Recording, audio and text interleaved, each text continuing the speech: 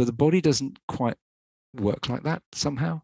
And I think we need to understand a lot more about the person behind the health issue and understand how we can actually make that person have an environment and a world in which they can live more healthily.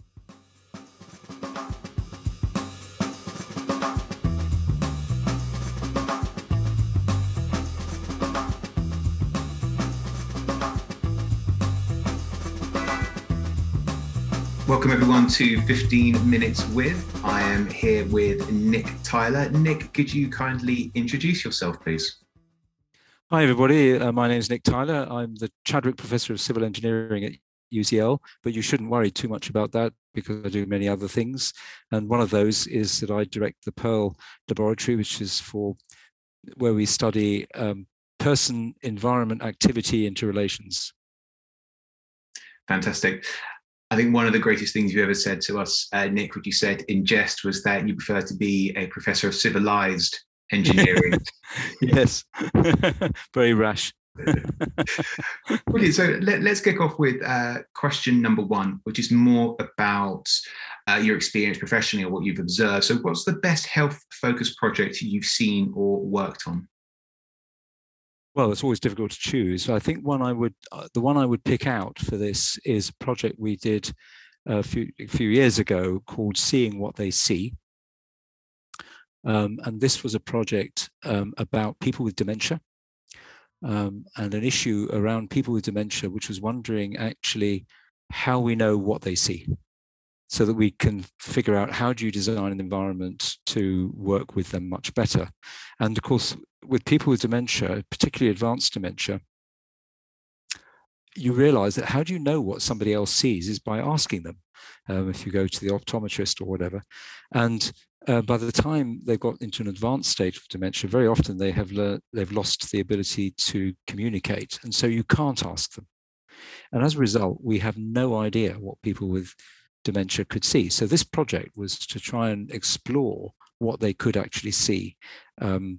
And that meant finding people with dementia with a particular version of dementia where the vision effect was very late on in the onset. So therefore they could still communicate when we could discuss what they could see, but also we could do experiments with them, with their help in Pamela, in my previous laboratory, so we could actually begin to explore things. And I think that really transformed people's idea of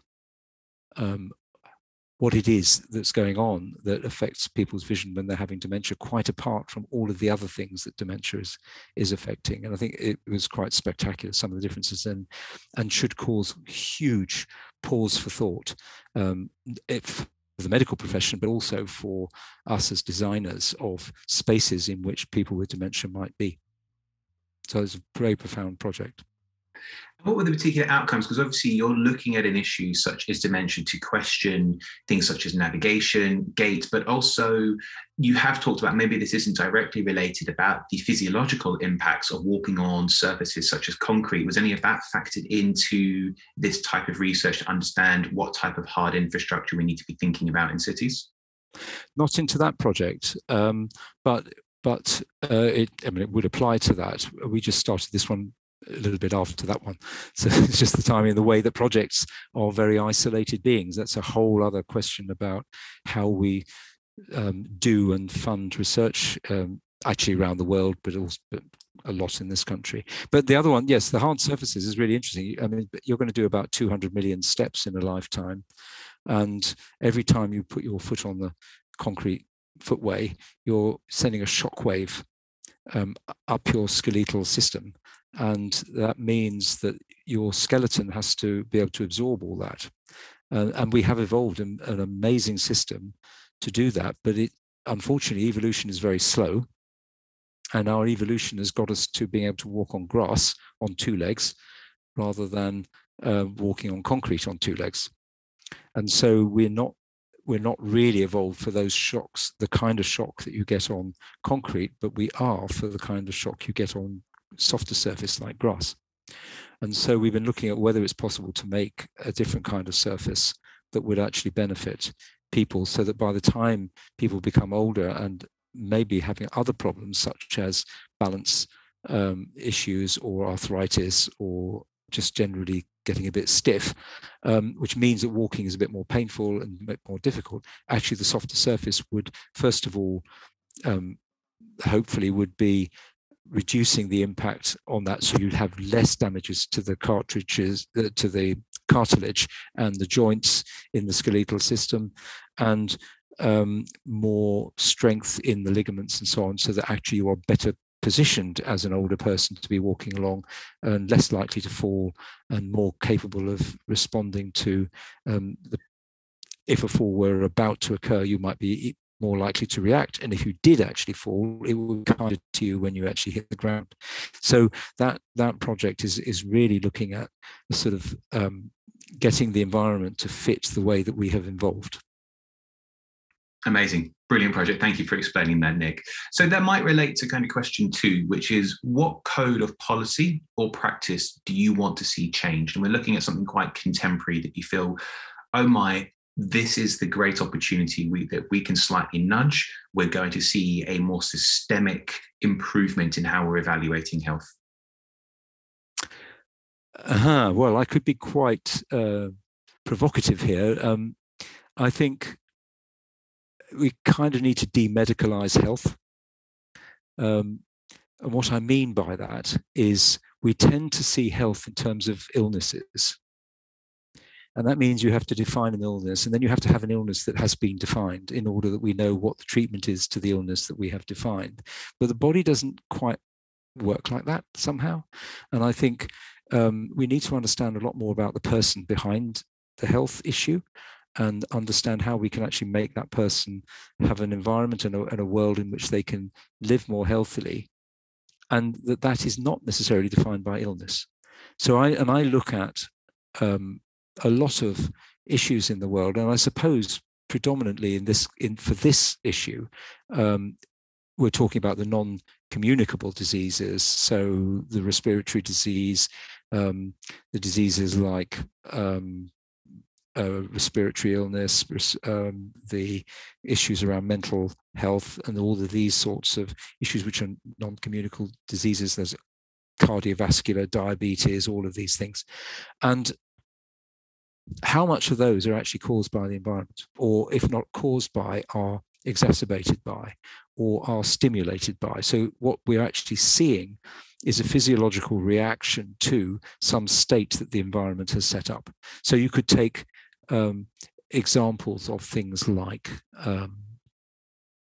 say, some people's depression, for example, might be caused by the kind of stresses they have in either very crowded spaces or in spaces which are too hot or too cold, or they feel very cramped or very forced in the way that they have to do. This all adds to stress. The stress in some people might turn into a more extreme form, which becomes a mental illness.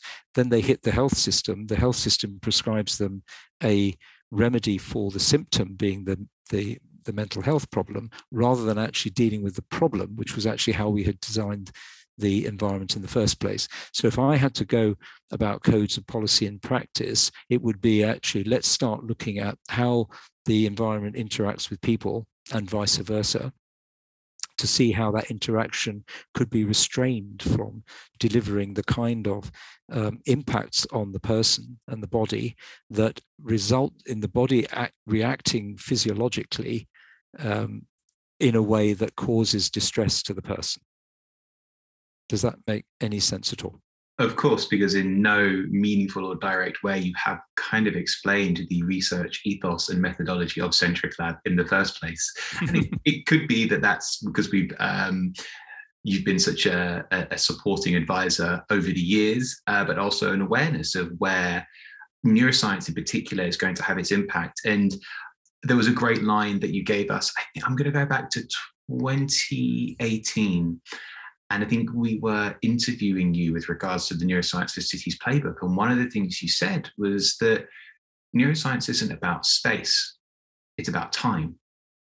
It's the ability to look at people through a sustained period of time and have a measurement tool to understand that exposure. And it was a light bulb moment, certainly for us in helping, or certainly for me, I should say, in focusing a lot of what we're looking at. So great answer. Obviously, we would say that because it's very close to what we do at Centric. So thank you for that. So let's move into the third question, which is we're now moving into you sharing more about your network and how, because we're always influenced by people around us. And I think one of the beautiful things about a product such as Twitter is the exposure to people you never knew existed. So I kind of want to ask the question, who are the 3 people you admire in your professional peer network that other people should either read about or go follow on social media or buy their book, for example? Who are 3 people that you find just inspiring from your relatively close professional peer network that other people should check out? Okay.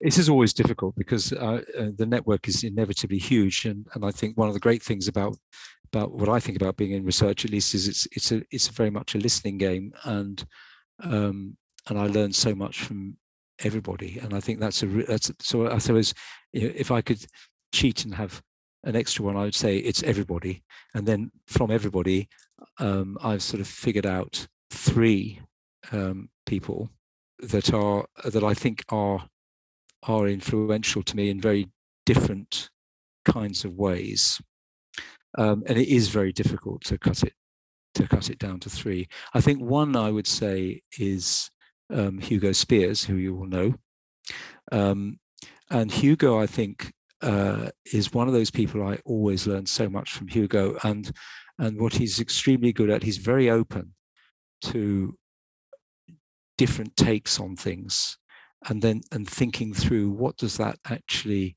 mean? How might what my knowledge, what his knowledge, how does that actually impinge on the way that we would think about this new way of thinking about something, or this different way of thinking about something, rather than just try and dismiss it first. So Hugo, I find, a very inspirational colleague. I'm very fortunate to be able to work with him, and it'd be great to work with him more, but actually somebody who really grasps what we're trying to do and puts the really fundamental knowledge of neuroscience in there, and that is so useful for us. So Hugo would be one. Another one would be somebody called Anne Fry. Anne Fry was for a long time in the department, well, the various named versions of what is now the Department for Transport. And she basically single-handedly in the 1980s set up what I think at that time was the mobility unit. Then it's had various kinds of names. And what that really did was introduce the idea that transport should be open to everybody, irrespective of their capabilities. And how do you do that sitting in the middle of government? How do you make sure that government does that? And I think it's fair to say she no doubt has upset a lot of people in the course of doing that. But I think Anne is a really good example of somebody who grasped an issue with both hands and used her entire energy to get it out of a completely zero, even possibly negative consideration, onto very top flight level of the agenda. It's not to say all the problems have been solved, and she is still working in the field very actively in promoting that. So I would say Anne Fry is somebody who I think I look at as someone who just doesn't give up and just keeps pushing the boundaries forward, and I think that's always a good thing to see. And the third one is somebody called Makoto Okado, and he's in Japan, from Japan. He is the sort of research planning manager for Fujitsu, but that's actually not why he would be on my list, and I think he wouldn't think that would be any reason to be on anybody's list. What he is brilliant at is a completely sideways slant on dementia, and he has transformed ways of thinking about dementia in Japan, mostly through non-governmental organizations, because the governmental one is quite stiff.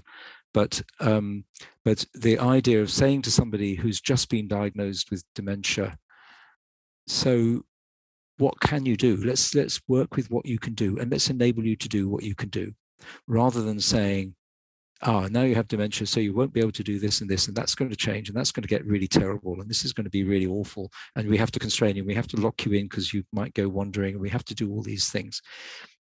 Makoto takes completely the opposite view. He starts off with what people can do and then enables them to do that at whatever level that they can.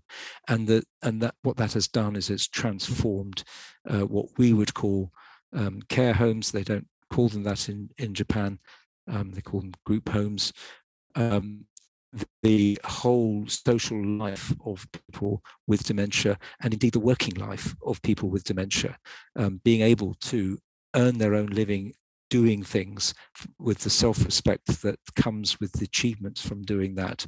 And it means that you have a completely different sense of what dementia means there than you would do if you looked in a more normal kind of approach to dementia. So I think somebody who completely out of his field has transformed a concept of a condition that has really affected society, particularly aging societies, in Japan, of course, is a good example of that, very severely, and just again grabbed it with both hands, just changed it and said, this is wrong, let's look at it in a better way, and let's start from there.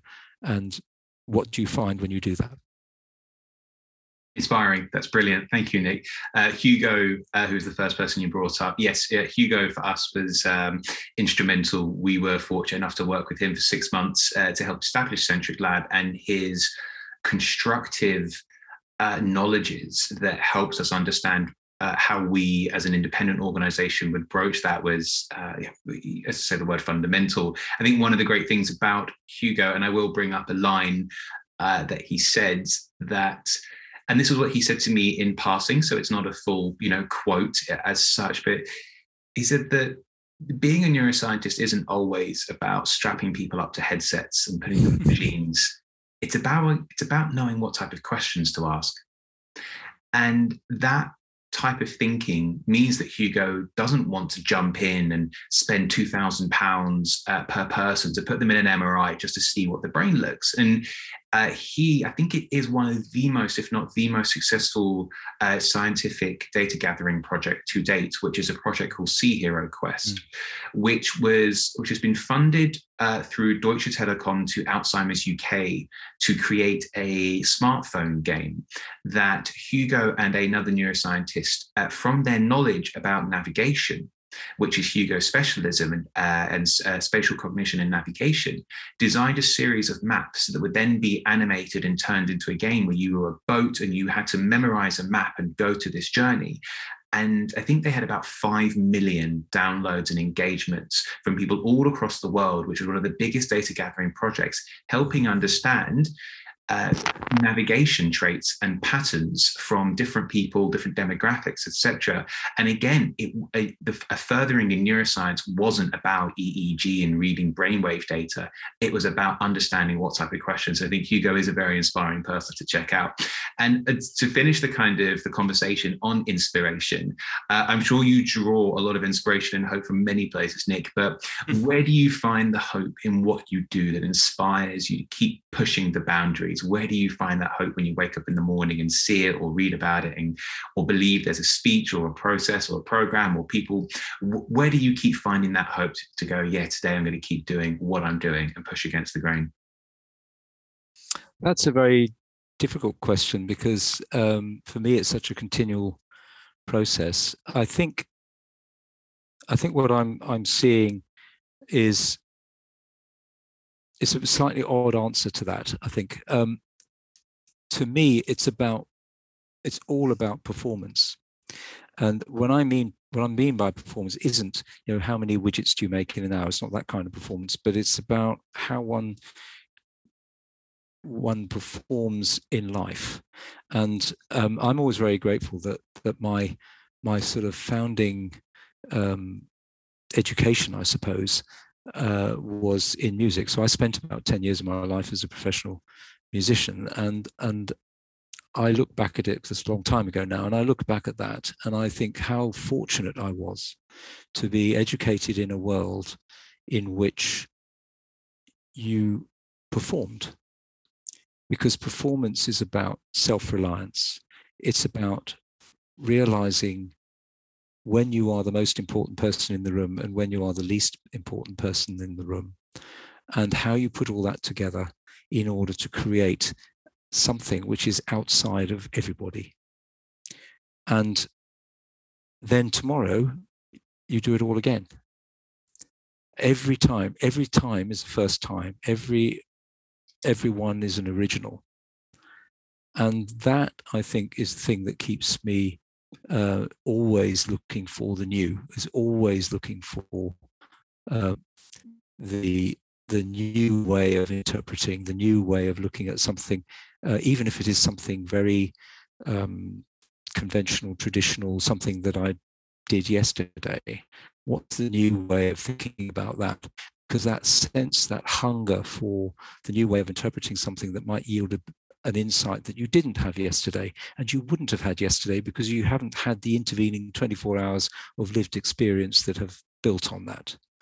And that, to me, is the engine that takes me forward, is that sense of incessant, live, creative, artistic performance. Brilliant. I've always been inspired by Kandinsky and his relationship to music. He says that music is the ultimate teacher, but even though he made physical work, he always felt that music, because it wasn't part of the corporeal, it wasn't something that existed in a physical product, it existed in the imagination, in the mind, in the interpretation that is always unique, that it was the greatest form of creativity and spirituality coming together. So performance very much related to that, for sure. So Nick, thank you very much for your time in coming on. Is there any other business, anything else you'd like to shout out to listeners about, something maybe you're working on, would you like people to pay attention to, or whether it's just your Twitter account if people want to follow what you're up to? Well, you can always find me at Nick Tyler 4. I think the one thing I would say is, at some point, come and have a look at Pearl. Very welcome. So pearl.place will give you a bit of an insight into it. And we also have a website at ucl.ac.uk/Pearl, and you'll see kind of adventurous places where we try to do the kind of things we've been talking about. Brilliant. Nick, thank you very much for coming on the show today. Thank you very much for asking.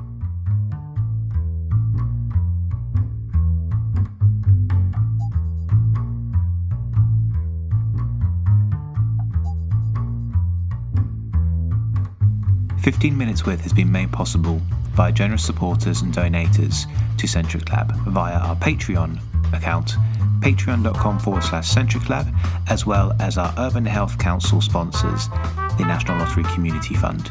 If you're interested in more information about this, please visit urbanhealthcouncil.com. Thanks.